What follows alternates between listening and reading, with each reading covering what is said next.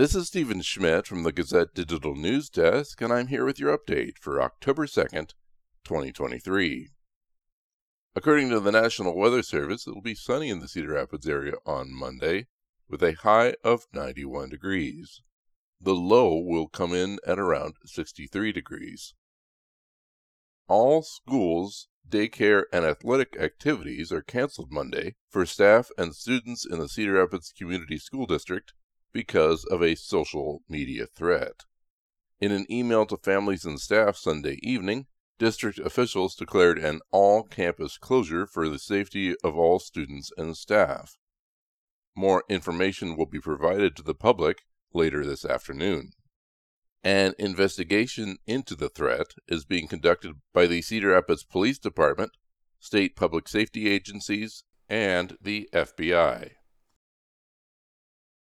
A pedestrian was killed late Friday evening when he was struck by a vehicle in Fairfax.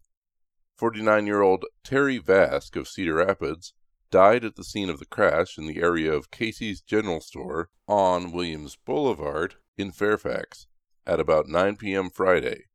The driver who struck Vask has been identified as Teresa Ludeking, 63, of Norway, Iowa. Ludeking was not injured in the crash, but did go to a hospital as a precaution. The crash remains under investigation. Less than 24 hours before his civil fraud trial was set to begin in New York, former President Donald Trump spent his Sunday afternoon in Iowa.